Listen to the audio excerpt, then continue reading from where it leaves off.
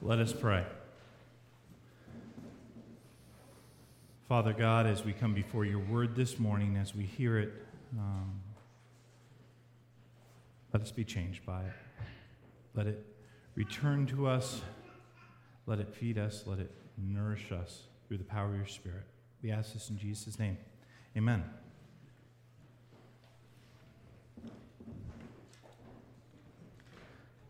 People will often ask me about this bulletin. Why we have the elements that we have within it. Why do we do these things? Why don't we do the things that this church down the road or that church down the road does? And in one sense, we get a foretaste of why we do what we do in worship here today from Exodus chapter 24. That actually, a lot of the key core elements of this bulletin, when you go home today or what have you, and you're thinking, what was that sermon about? Hopefully it's going to be more than this, but a large part of it is how we are to worship God. How God calls this congregation into worship. How what elements in their worship does he have? This first congregation in all of sacred Scripture. And so that's very much at the heart of our passage here today. That in one sense, this bulletin looks back to as far back as 3,500 years ago and says, we want things incorporated that when God, coming to Israel, coming to this nation he now calls a congregation, he first incorporated. And the first thing he does in our chapter today is he calls them to worship. He uniquely calls a distinct number of people, 74 people to be precise, to come and worship him. And we're going to see the fullness of what their worship looks like by the end. But I looked in the back. I don't know how many we have here today. We're probably at about 70 or 80. Last week we were at 72. I don't think Bruce and I were counted, so we were actually at basically 74 last week. And why were we here?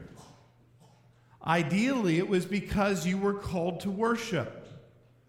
That you had an opportunity to worship God, and so you came. I had, just last night, my mom was sitting cold in San Diego. It was 57 in San Diego. And so she called me up late last night at 9 o'clock, and she goes, I was sitting here cold. It's 57 outside. And then I looked at what the weather is out there in Waxhaw. It's 18 right now. That's really cool. Is anybody going to show up at church tomorrow? I said, well, I think there'll be some people at church. I don't, we salt, we get salt the pathways, and we plow the parking lot. But the real reason I hope that you came to worship this morning is that you were called to worship. That you wanted to be in the presence of God when you had the opportunity. Now, last week, as we looked at this passage, we saw this heavenly host, and we looked at Jude 5 and saw this as the pre-incarnate Jesus. But this heavenly host that we're told by God to listen to his word. And he has just finished talking about how he's going to, in one sense, clear the land of Canaan. But Exodus 24 verses 1 and 2, God is continuing to speak here. God has not stopped speaking, but then as he says this, he again finishes with what is we call a call to worship.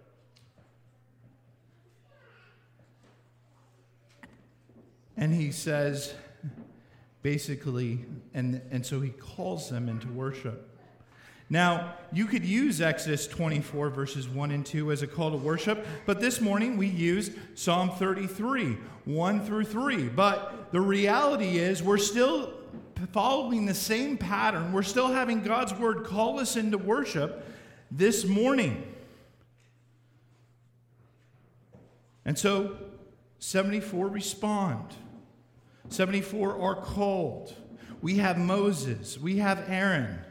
We have Nadab and Abihu, who soon in Leviticus 10 we'll hear more about, who will try to get overly creative. They'll try to get novel ideas on what the worship service should look like, and God will punish them for it. But today they're not getting creative before God. Today they are following the prescription of worship that God is setting forth in His Word. Today they will respect God's invitation and will have additional 70 elders that will be shown and join responding to God's call to worship. And for that small number gathered who ascend the hill, they will get a glimpse in their worship of the divine glory of God, a foretaste of the moment that we all wait for, a foretaste of heaven in one sense during this wilderness experience that we call life. And then after the call of worship, what happens next? We have the reading of the word in verse 3. The verse tells us that Moses came and told the people all the words of the Lord. What were the words of the Lord? They were the commandments. We know that those 10 commandments were uniquely spoken by God, but also there's this mention of rules. What were the rules? The rules were written by Moses on behalf of God. They are further commentary on how the commandments apply in our society, in our community, in our culture, how they offer a better way to go. And as the people are presented with the Word of God, they then say, all the words that the Lord has spoken, we will do. Now, what element of worship is this? This third one. It's actually a confession of faith. And it's a statement that teaches us quite a lot. First off, it teaches us that Moses' words are still words of God because they derive from God, that his words have just as much authority as a prophet, as God's own voice. But it also seems to be hinting at the fact that this first congregation of Israel is struggling to fully understand the law. Now, this is a portion of Scripture where a lot of ink has been spilt, but I want you to kind of understand it this way. We've talked about this when we went through the commandments. The commandments, in one sense, give us a way of civil life, of how things should go. But the commandments are also they're also a standard of how we should live in the image of God. But also they are a mirror in one sense. And in the mirror we see our blemishes. And in seeing the blemishes of our life, how we fail the commandments, there is this reality where we then run to Christ. We run to the sacrificial lamb. Now, this congregation is just in the infancy of worship. And there is a possibility that they might, when they had said this, really have believed that they could kind of live this sinless perfectionism, let's say. But the more we live the Christian life, as we talked about last week, we unfortunately realize that inconvenient truth that we are compromisers. That the confession of sin even is, in one sense, a compromise. How much they understood that in this moment, I don't know. But I will say this, there are certain theological camps that like to say they did the wrong thing.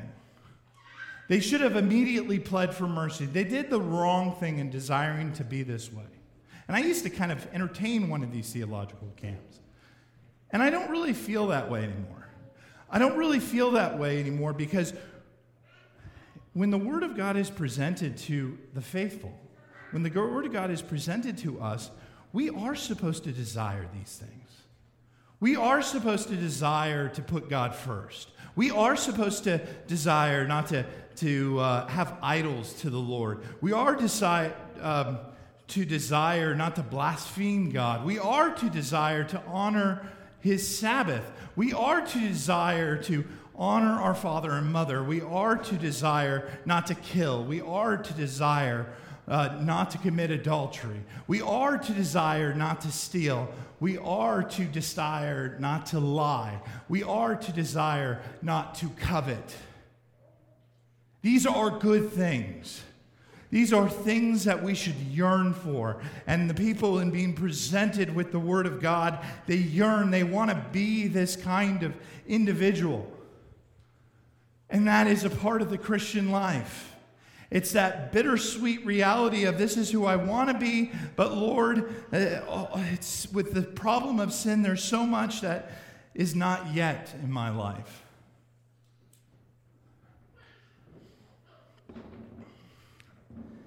And at this moment, after they have been read the word, we see in verse 4, this word and the rules given, they are written down. Now, this isn't the first thing in the wilderness that is written down. If you remember, it was in that battle where Moses went up that hill, and on the hill he stretched out his arms. And somehow they won the battle when the powerful arms were stretched out on that hill. That was the first time in Scripture where we are told this needed to be written down. But here we now have the reading of the book of the covenant, the reading of the word of the Lord. And this is a key moment in the development of the Scriptures. See, best guess is there's possible that there were some writings, but God preserved his truth most likely by word of mouth through people like Noah, Abraham, Jacob, and Joseph, down through stories. But now, no longer are those stories being passed down that way, but they are going to be written down. We're going to have actual writings of Scripture. Because as they're becoming a new congregation, this congregation, which is also a nation, they now needed to move from the stories, in one sense, around the campfire to a more direct understanding of God and his word in order to follow the true God more faithfully. In one sense, Israel is an illustration of the difference between milk and meat. The fact that as we mature in the faith isn't so much a faith that we're commanded to have, maybe by our parents, commanded to have by God, and so we have it, but it's actually a faith that we seek to grow in greater knowledge of. And to be able to do that, to be able to have that word, to grasp that word, we want the word of God with us. This word of God is a gift so that we can grow in greater maturity about what God has said, what God wants us to be, so that when we say we want to be like that, we have a word in that we can reference and we can say, oh, this is who I want to be.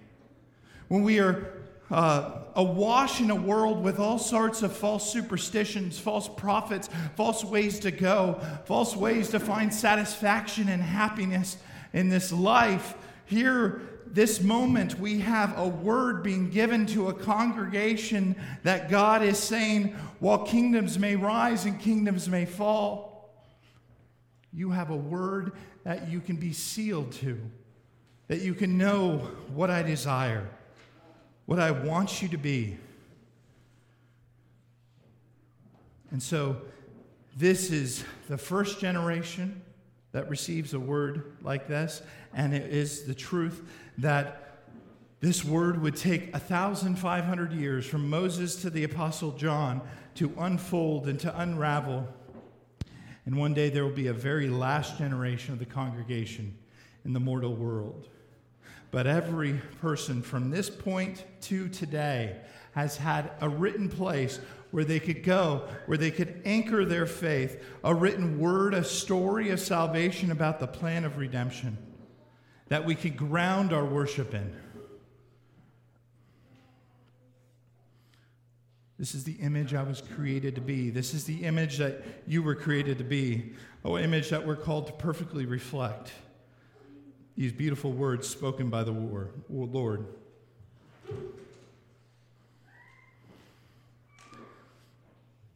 And yet, here they go, and as they wake up in the morning, and they hear this word presented once again, they say, "Oh, I want to be that, Lord. I want to be these words that you have spoken."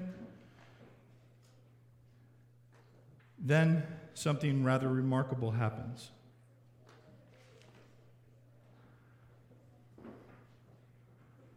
No sooner do they make this promise that they will honor these rules and commandments perfectly than an offering is made. And this offering would have pointed back to two moments previously in redemptive history. The first being Abraham, or Abram at that point, when God walked between the two animals, but also even Adam and Eve at the end of chapter 3, when they are given animal skins to wear. In order to give animal skins to wear, it would require the life of the animal, the covering that they wore. And yet, something is done in this offering before God that is different than any other burnt offering in Scripture up until this point. In verse 5 there, I believe. And it's this. It's not just a burnt offering, but as the ESV puts it, it's a peace offering, or sometimes translated a fellowship offering. And what that means is this. The burnt offering was always fully for God. God got all the burnt offering. The peace offering, or the fellowship offering, was God sharing with the people. That the people got a portion, and God got a portion. And there was a sweet communion in the fact that you came to God, you responded to God and His Word, and you did not leave empty-handed.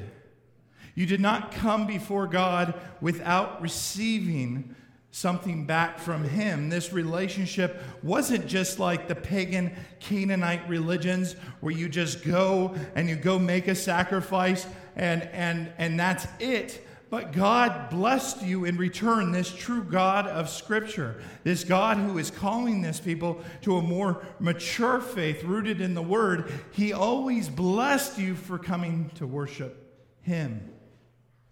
Now, sometimes we don't notice it. Sometimes we don't believe it. Sometimes we say, that worship service did nothing for me.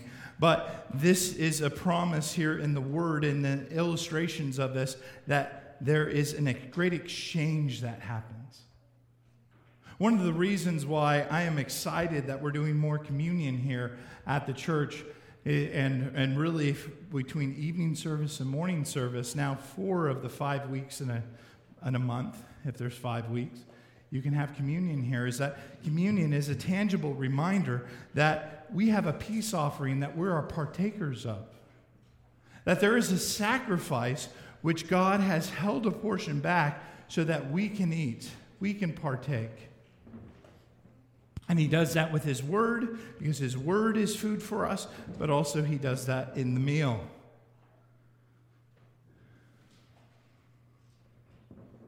But here is true religion. True religion is when I go to Him, He gives to me. When I go to Him, He gives to me. He blesses me. All of you have come here. You've responded to the call of worship this morning, and He will give back to those who come to Him in faith. That is what the peace offering means. And then in the midst of this burnt offering and peace offering, the blood of sacrifice is collected. Half the blood immediately goes on the altar. And the altar represents the meeting place between God and humanity. It is, in one sense, the table of the Lord. But half gets stored in these basins. And it's an interesting thing, this Hebrew word for basins. If you were to open up, for instance, Strong's dictionary, and you were to look at this Hebrew word used here, there's only one other place in all the Bible, in the Old Testament, that it's used. One other place. These basins are these massive basins holding blood, and it comes to us from Isaiah chapter 22, verses 21 through 25. And in Isaiah 22, God is speaking to Jerusalem.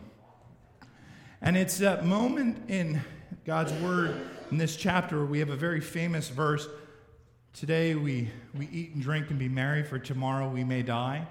And basically God is in one sense, rebuking Jerusalem at the time of Isaiah because they will not repent. There is no grieving over their sin. There is a struggle for them to have any true intimacy with God, desire any kind of morality. If you know anything about the time of the prophet Isaiah, the people had forgotten the very words of God. They had moved on from God's word. They cared little about it. And God is making clear the armies will surround Jerusalem. And then we hear from these verses. And it won't be until verse 24 that we'll see the word basins. But I'm going to read starting from verse 21, 25. Because in the midst of this uncaring people who do not have a moral compass, who don't care to repent, who don't care to hear the word of God, who will not come to worship the Lord their God, here is a prophecy that Isaiah gives.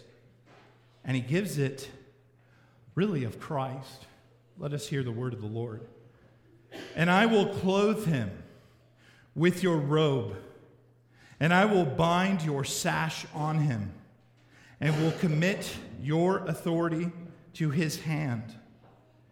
He shall be a father to the inhabitants of Jerusalem and to the house of Judah. And I will place on his shoulder the key of the house of David. He shall open, and none shall shut. He shall shut, and none shall open. Now listen to this, verse 23. And I will fasten him like a peg to a secure place, and he will become a throne of honor to his father's house. And they will hang him, the whole honor of his father's house, the offspring and issue, every small vessel from the cups to all the flagoons, all the basins. This is the only other time in the Old Testament. In that day, declares the Lord of hosts, the peg that was fastened in a secure place will give way, and it will be cut down and fall. And the load that was on it, the load that was on the peg, will be cut off, for the Lord has spoken. And so I'm suggesting to you that the blood from this basin is the assurance of pardon. It was the assurance of pardon for people in Moses' day. It was also for the people in Isaiah's day. Now, blood also was a way to sign a contract, yes, and these people might not have fully comprehended it at this moment. But even Moses himself will make this clear later on in Exodus. And so here we have this wonderful moment. And in this moment, this is one of those moments because, again, the basins, the blood being talked about here, while we think of the sacrificial system of the Old Testament, it's not talked about this way. This chapter 24 is not highlighted the same way in the Old Testament as it is the New. When Jesus is in the upper room, what he's really doing is drawing all the threads that we just read from Isaiah 22, from Exodus 24, and when Paul is preaching to the Hebrews and basically saying that Christ is going to be the great basin of blood that washes over us, that cleanses us.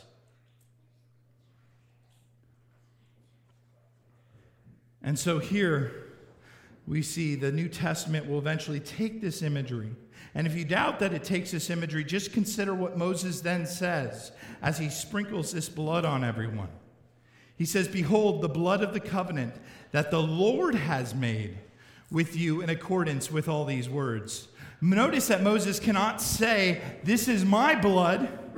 He references that's the Lord's blood. The Lord has to give blood for this covenant to be ratified. It isn't blood that Moses can give. It's blood that only the Lord can give.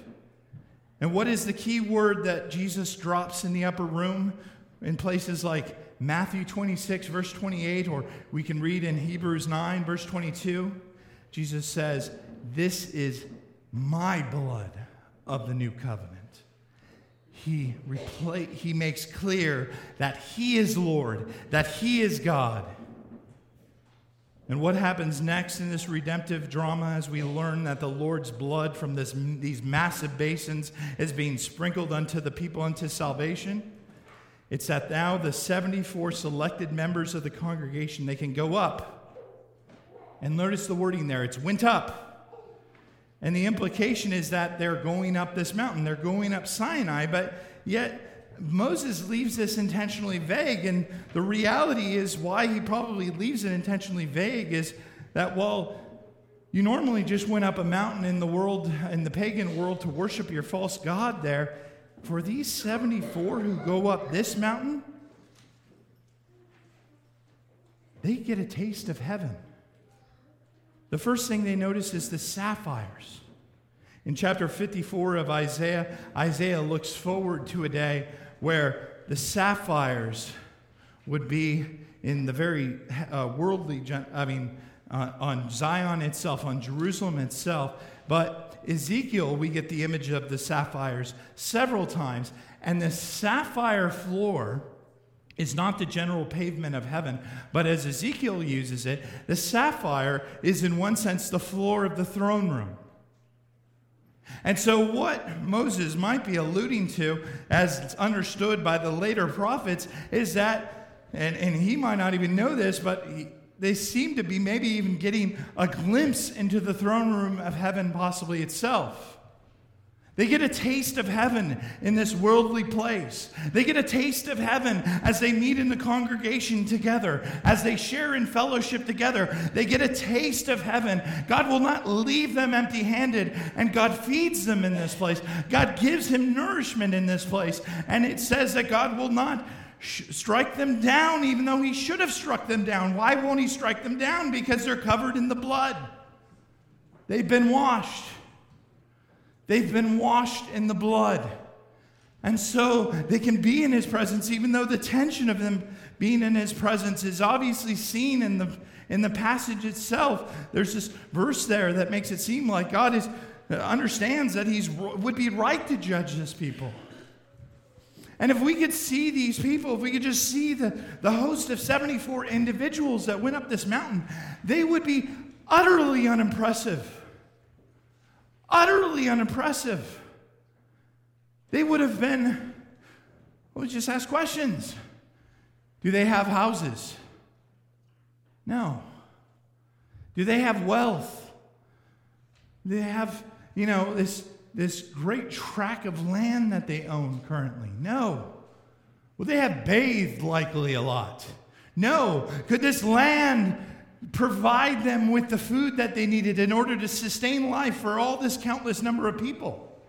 No, they were dependent on everything. They were essentially in conditions so bad that, objectively speaking, just in the conditions that they had, no homeless person in America would trade places with them. Because at least they get free phones. And at least they know they're not going to starve to death. They just need to sit outside of McDonald's. These sorts of things. They look utterly worthless on the outside. And by the way, have they been faithful up until this point in the wilderness? No, they've constantly fallen into sin. They've constantly been complaining. They've at times wanted to kill Moses. They've at times told God, I want nothing to do with you. And yet God still invites them in. God invites them in because they've been covered with the blood. They've been forgiven. And when you've been forgiven and you respond to that call to worship God, you see the goodness of him in his sacrifice, you are blessed. And so they are blessed. And we too, as we continue to grow in the Christian faith and we look at the Word and we see the Word of God and what it calls us to be, we know that we are utterly unimpressive people. That in ourselves we're utterly worthless, deserving and only deserving of being forsaken. And yet, for those who come to the Lord in faith, who respond to his call, they are washed in the blood. They are given a sweet communion. They are given a foretaste.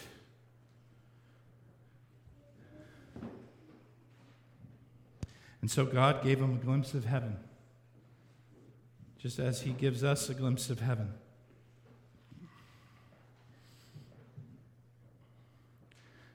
They were most blessed in their worship of the Lord that day, roughly 3,500 years ago, in the middle of a wasteland of a world. Those who responded to God's call to worship, those who heeded the word of God, those who confessed their faith in him, those who have received an assurance of pardon, those who have had communion in the midst of God. In such glorious moments, the faithful have a foretaste of heaven that the world just frankly fails to see and fails to be impressed by. And if we're being honest, we fail to be impressed by it too at times, where the greatest struggle can be just to come to church on Sunday morning. And yet, what an incredible God we serve, who began our worship by calling us into this sanctuary for a taste of heaven this Lord's Day. Amen? Amen.